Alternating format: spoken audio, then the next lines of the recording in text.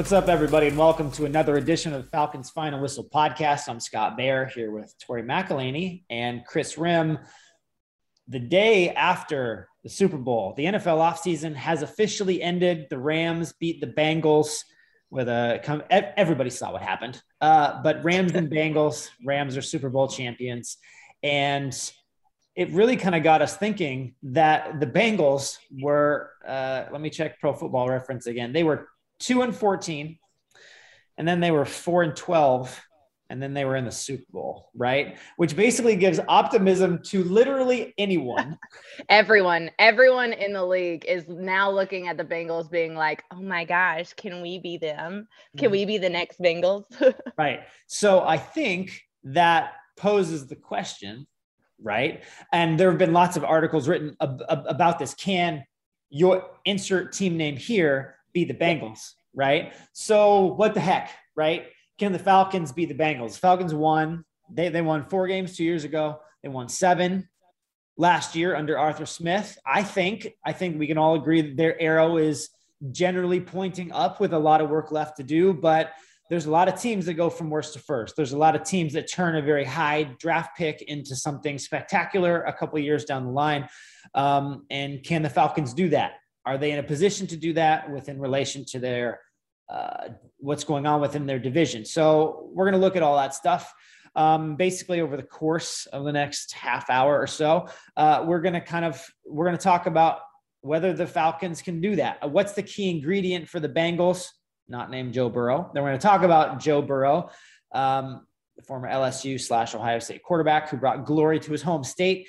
And then where do the Falcons go to try to forge their way into becoming playoff contenders? Once again, I'm just reading from Tori McElhaney's notes. I didn't come up with You're welcome. Myself. That's why I use the word forge. That's a Tori word, but I like it. That's a Tori word for sure. Yeah. But anyway, so we're going to break all that down. So I guess generally speaking, what are your kind of thoughts on this Bengals rise? And is there anything, just generally, off the top of your head, Tori, let's say, about if the Falcons can do that and what was the key for you for the Bengals?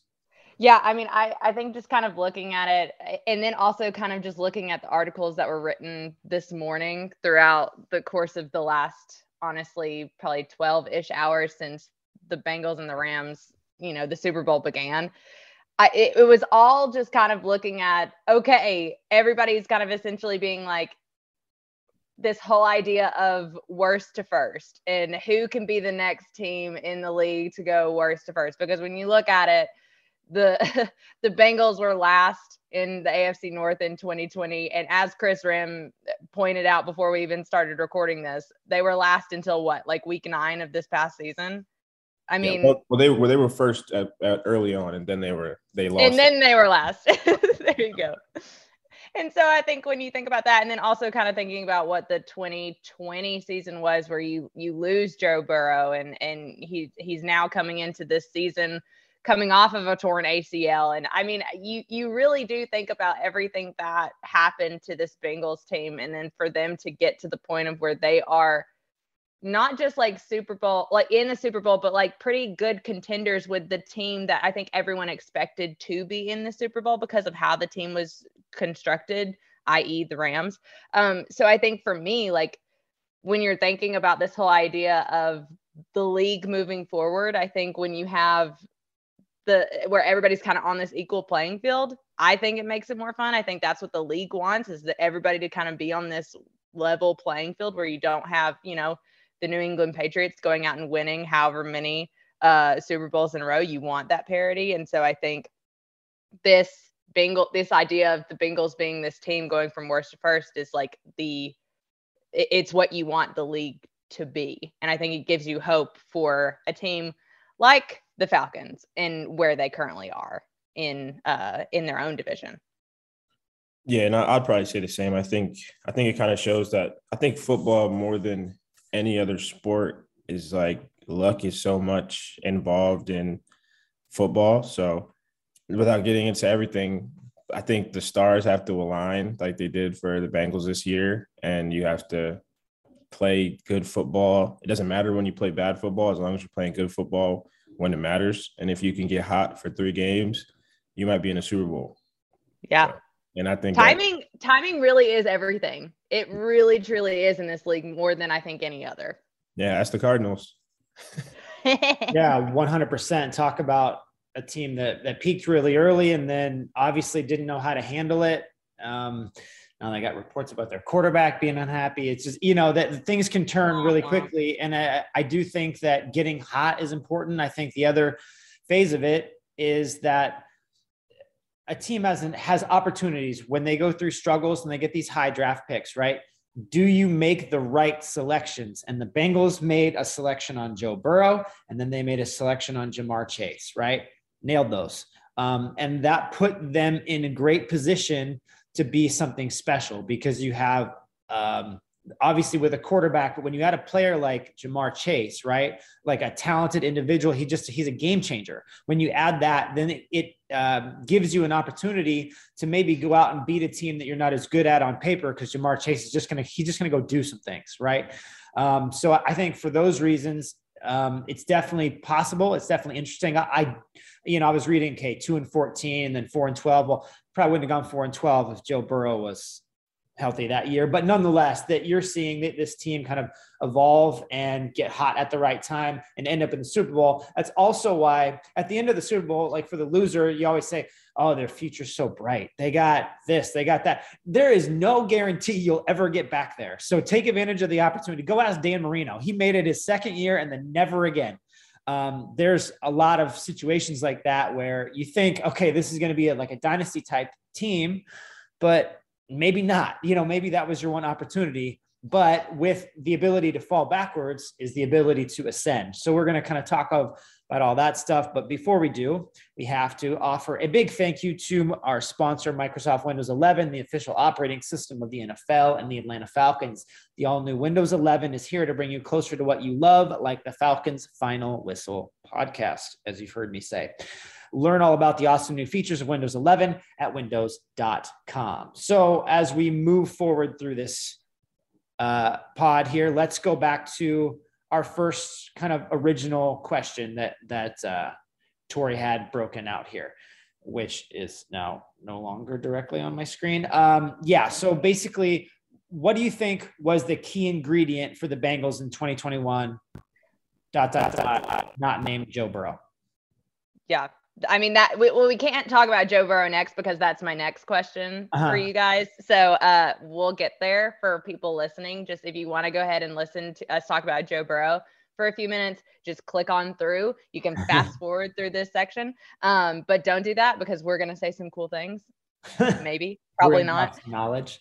We're going to drop some knowledge, drop a mixtape too. There's this one picture of Chris and I from our introductory, when we did our photo shoot when we were coming to the Falcons, we're like back to back, and it's significantly like mixtape material. Like when Chris and I drop a mixtape, that will be the cover photo on the album. So just letting everyone know. Some big chains Photoshop onto you, Tori, and Scott too. We'll just have Photoshop Scott laying down in the front. There we go. Striking a pose.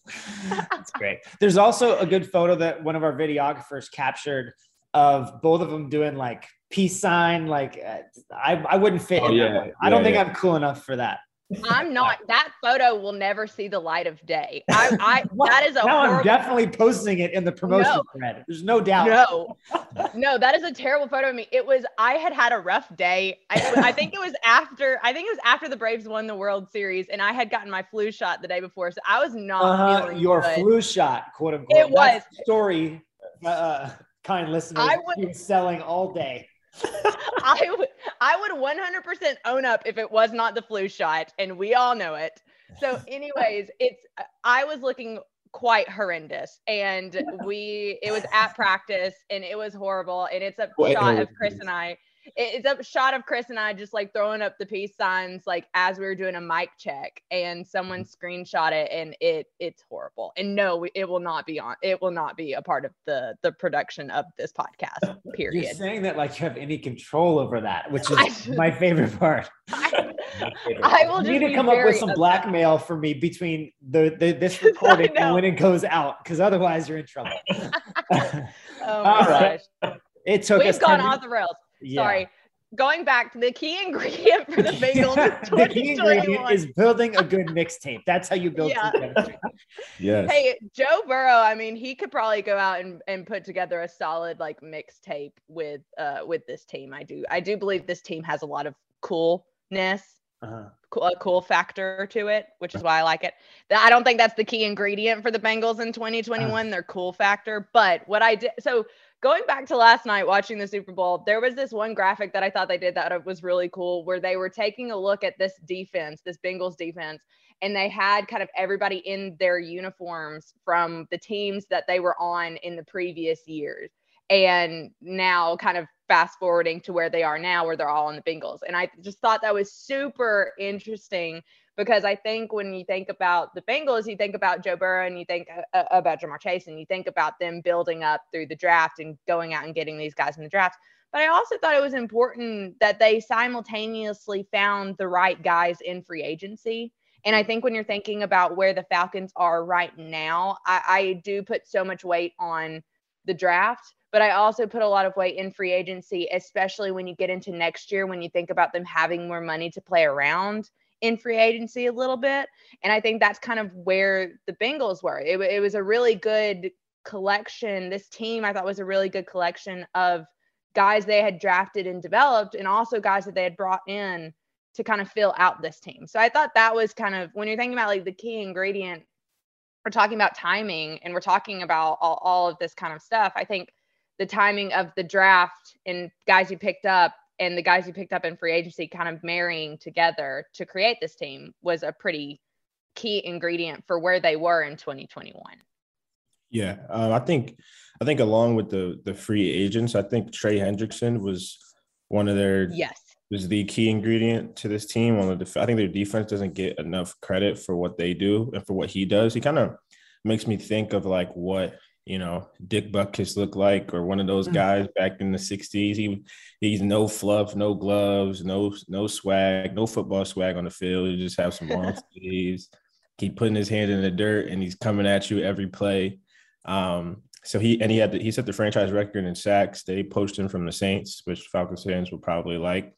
And he balled for them. And against the Titans, you saw the kind of pressure they got, even though, Joe Burrow was sacked 9 times.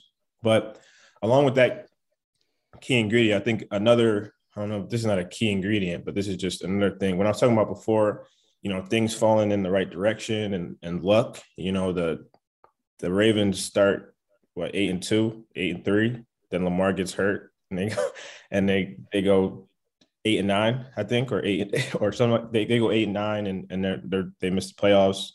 For some reason, the Steelers let their season continue with what was going on there on the quarterback position. I think the quarterback play that was happening there, and then what was happening with with the Browns was a kind of it's kind of insane over there. So I think not only did they, and this happens, I think for all teams, there's always luck involved, but I think within their own, their division is arguably theirs and the NFC West probably maybe others too, like the Chiefs division, but some of the hardest in the league to play in. So I think the cards aligned for them in terms of, I think Joe Burrow threw for almost 1,000 yards in 2 games against the Ravens, because I think all their defensive backs were hurt minus Marlon Humphrey, and Jamar Chase embarrassed Humphrey at that, to make the ball take its slant. So I think not only was it, their defense and Trey Hendrickson, and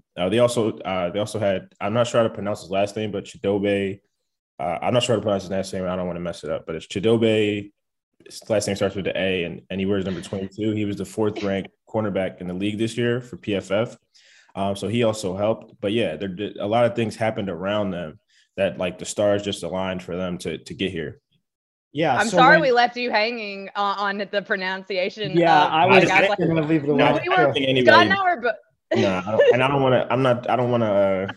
I'm not trying to butcher anyone's name here. So no, Scott and I think we're both just kind of looking at you like, God, I hope he gets own, there. man. But if he, I could not throw you a life raft. I wanted to. I could not. Even tried to start Googling his name, and I couldn't do it in time. I'm so sorry. But here's the crazy thing about him, right? Is that they signed him a 3-year deal for not very much, for $21 million over the course of 3 years, right? That's a good value signing. And most of that money is down farther into the deal. So you think, gosh, that those are the types of things where you've got to hit, right? If you're adding kind of Falcons parlance to it, that like Trey Hendrickson wasn't cheap, but they identified a guy that could play for them and they invested wisely. They used 2 very high draft picks and invested wisely. And then they were able to, Eli Apple was basically on like a journeyman's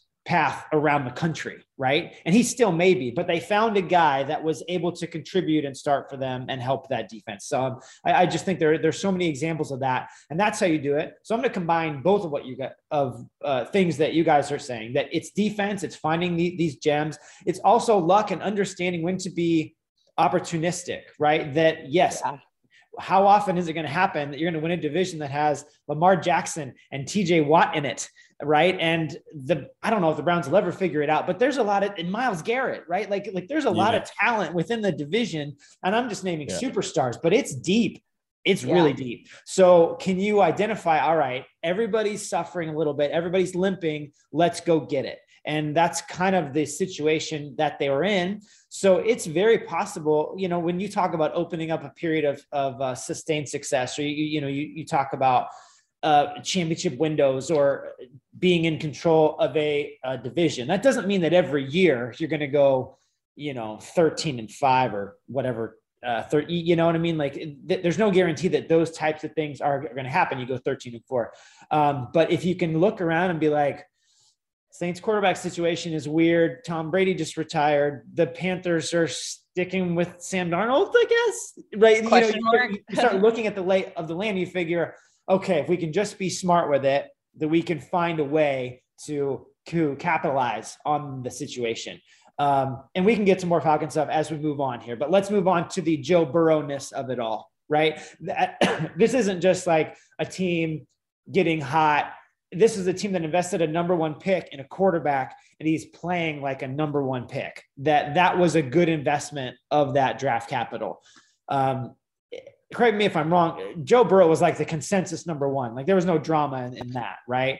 And then they got a guy and they nailed it, And I think how often did we hear it was like a forced narrative by the broadcast networks that the Bengals haven't won in 30 years. The Bengals haven't won in 30 years. Man, they've blown it a lot, over and over and over again. And every time Joe Burrow was like, I don't care about that. Like, I didn't know anything about that. Zach Taylor, who's younger than me, which I hate.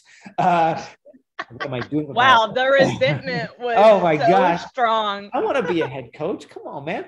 But and Zach Taylor kept saying that they didn't care about the history, right? That this is something new. And I think that Joe Burrow brought that attitude and mindset, and I think that helped them. Like, we don't care what happened. That has nothing to do with us. We're doing our own thing, and he's just so confident. And I think that rubs off on people, in addition to the fact that, he's pretty good.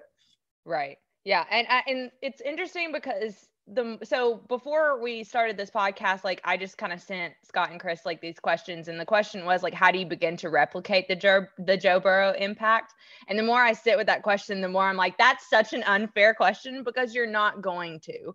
And I think like Joe Burrow's impact for the Bengals is I mean, I can almost like not really put into words, because that's how much it means to this organization. And going back to Scott, what you were saying about how essentially, I mean, they invested in Joe Burrow and he panned out. I think you see a lot of times there are so many, I think, first round picks that just don't pan out. And he's somebody who did. And I think it just goes back to kind of the idea, if we're talking about the draft, how much of a freaking crapshoot it is sometimes, and how much it really is just kind of, you're just hoping that what you see on film and what you're in these interviews, the guys that you're interviewing, you just hope that they turn out to be what you want them to be. And I think like even using like, I don't know, you think about like Kyle Pitts, like you can look at his measurables and you can look at kind of him being the quote unquote unicorn and everything like that. And the Falcons investing a number 4 overall pick in him,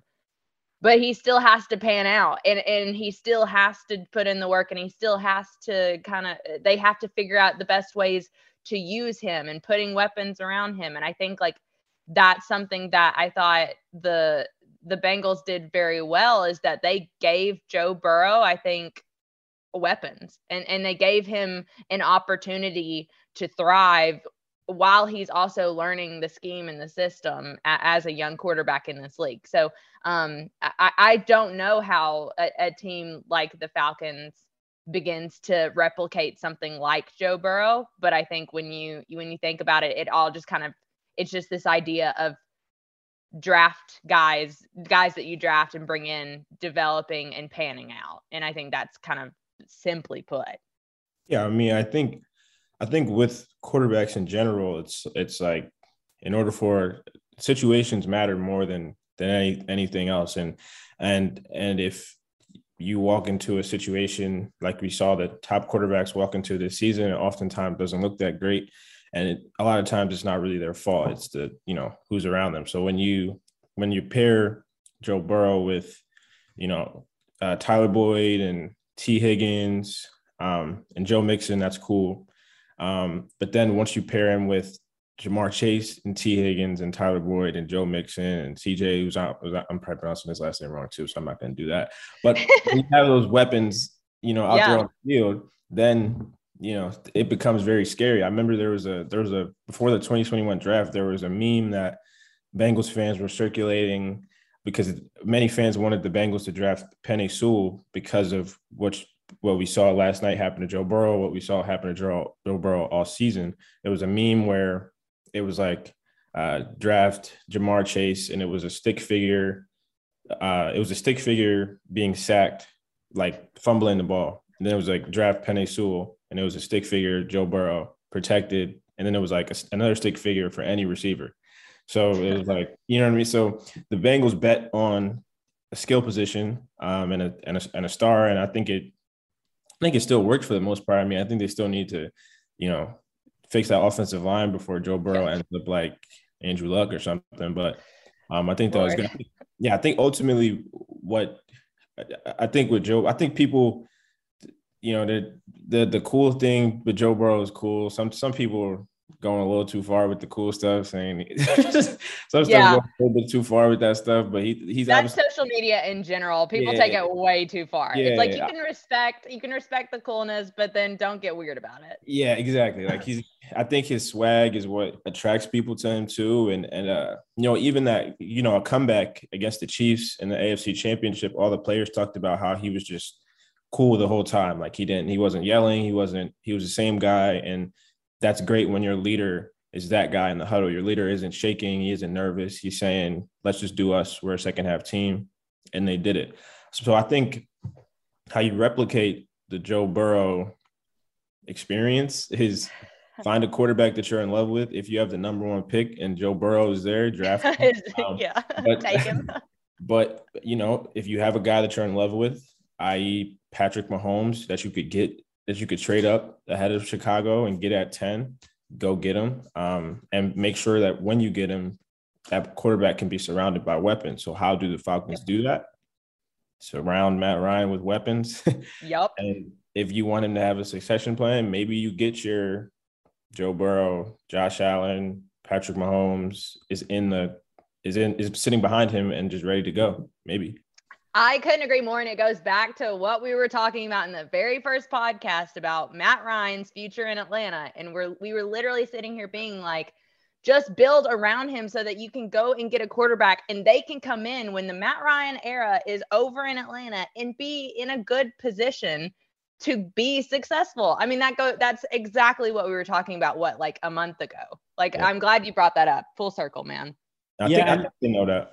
My bad. Go ahead, Scott. No, I was going to say, I mean, Arthur Blank, was very candid in the fact that they know there's a sunset for Matt. They've been talking about a succession plan for a couple of years. The beauty of where they are is they don't have to jump. So it's tough because going from worst to first, everybody thinks like the Bengals flipped a switch in 1 year. Nah, they didn't. It was more like a couple years built onto it. So how can you, I think the better question is not like, and I think people have to write the headline to this podcast correctly, because people may roll their eyes and think Falcons aren't going to the Super Bowl next year. And that's not what we're saying at all. No. Not it. But it's like, how can you accelerate this process where like the Bengals had the number 1 pick, which means the year before went really bad. They were starting Ryan Finley. Okay. And then they were able to accelerate it by a couple of key moves. So let's say that and top picks that made immediate impacts. So if we're looking at it from a Falcons perspective, knowing that they are probably going to have Matt Ryan for maybe this year, maybe the next, we're not sure. But nonetheless, if you have that quarterback in place, how do you make those jumps? It's interesting. You go back and you look at 2021 redrafts, right? And you see Micah Parsons instead of Kyle Pitts, right? And I don't think anybody's saying that's a knock on Kyle. I think Kyle was but if you could, my point is, if you can somehow go back to back with game-changing kind of generational type players, if you can draft Kyle Pitts in 1 year, and then you can come back at 8 and get a Micah Parsons type or a player at a premium position who can make that type of impact, then you can accelerate your process. They're obviously not going to go find I don't believe, I should say, that they're going to go find a quarterback at 8 and insert him, and they're going to follow the exact blueprint. But I do think that that's a way to do it, is make those top picks really count. We know the hit rate is half, that boom or bust, about 50%, maybe a little higher in the first round, but you got to find ways to stick. The tough thing is it's really easy. Like Chris was saying, they invested in skill players, right? The Falcons could go out and draft a tackle and it's going to feel different, right? But they need dynamic players at premium positions. And I think that that's how you do it. If all of a sudden they can get a guy, go find Micah Parsons, Scott. Go find Patrick Mahomes. That's not an easy thing to do. Right. But if you can find a guy who can a game changer, then I think then you can kind of accelerate this process. That's my point. And I think that the Falcons still are working their way out of resources.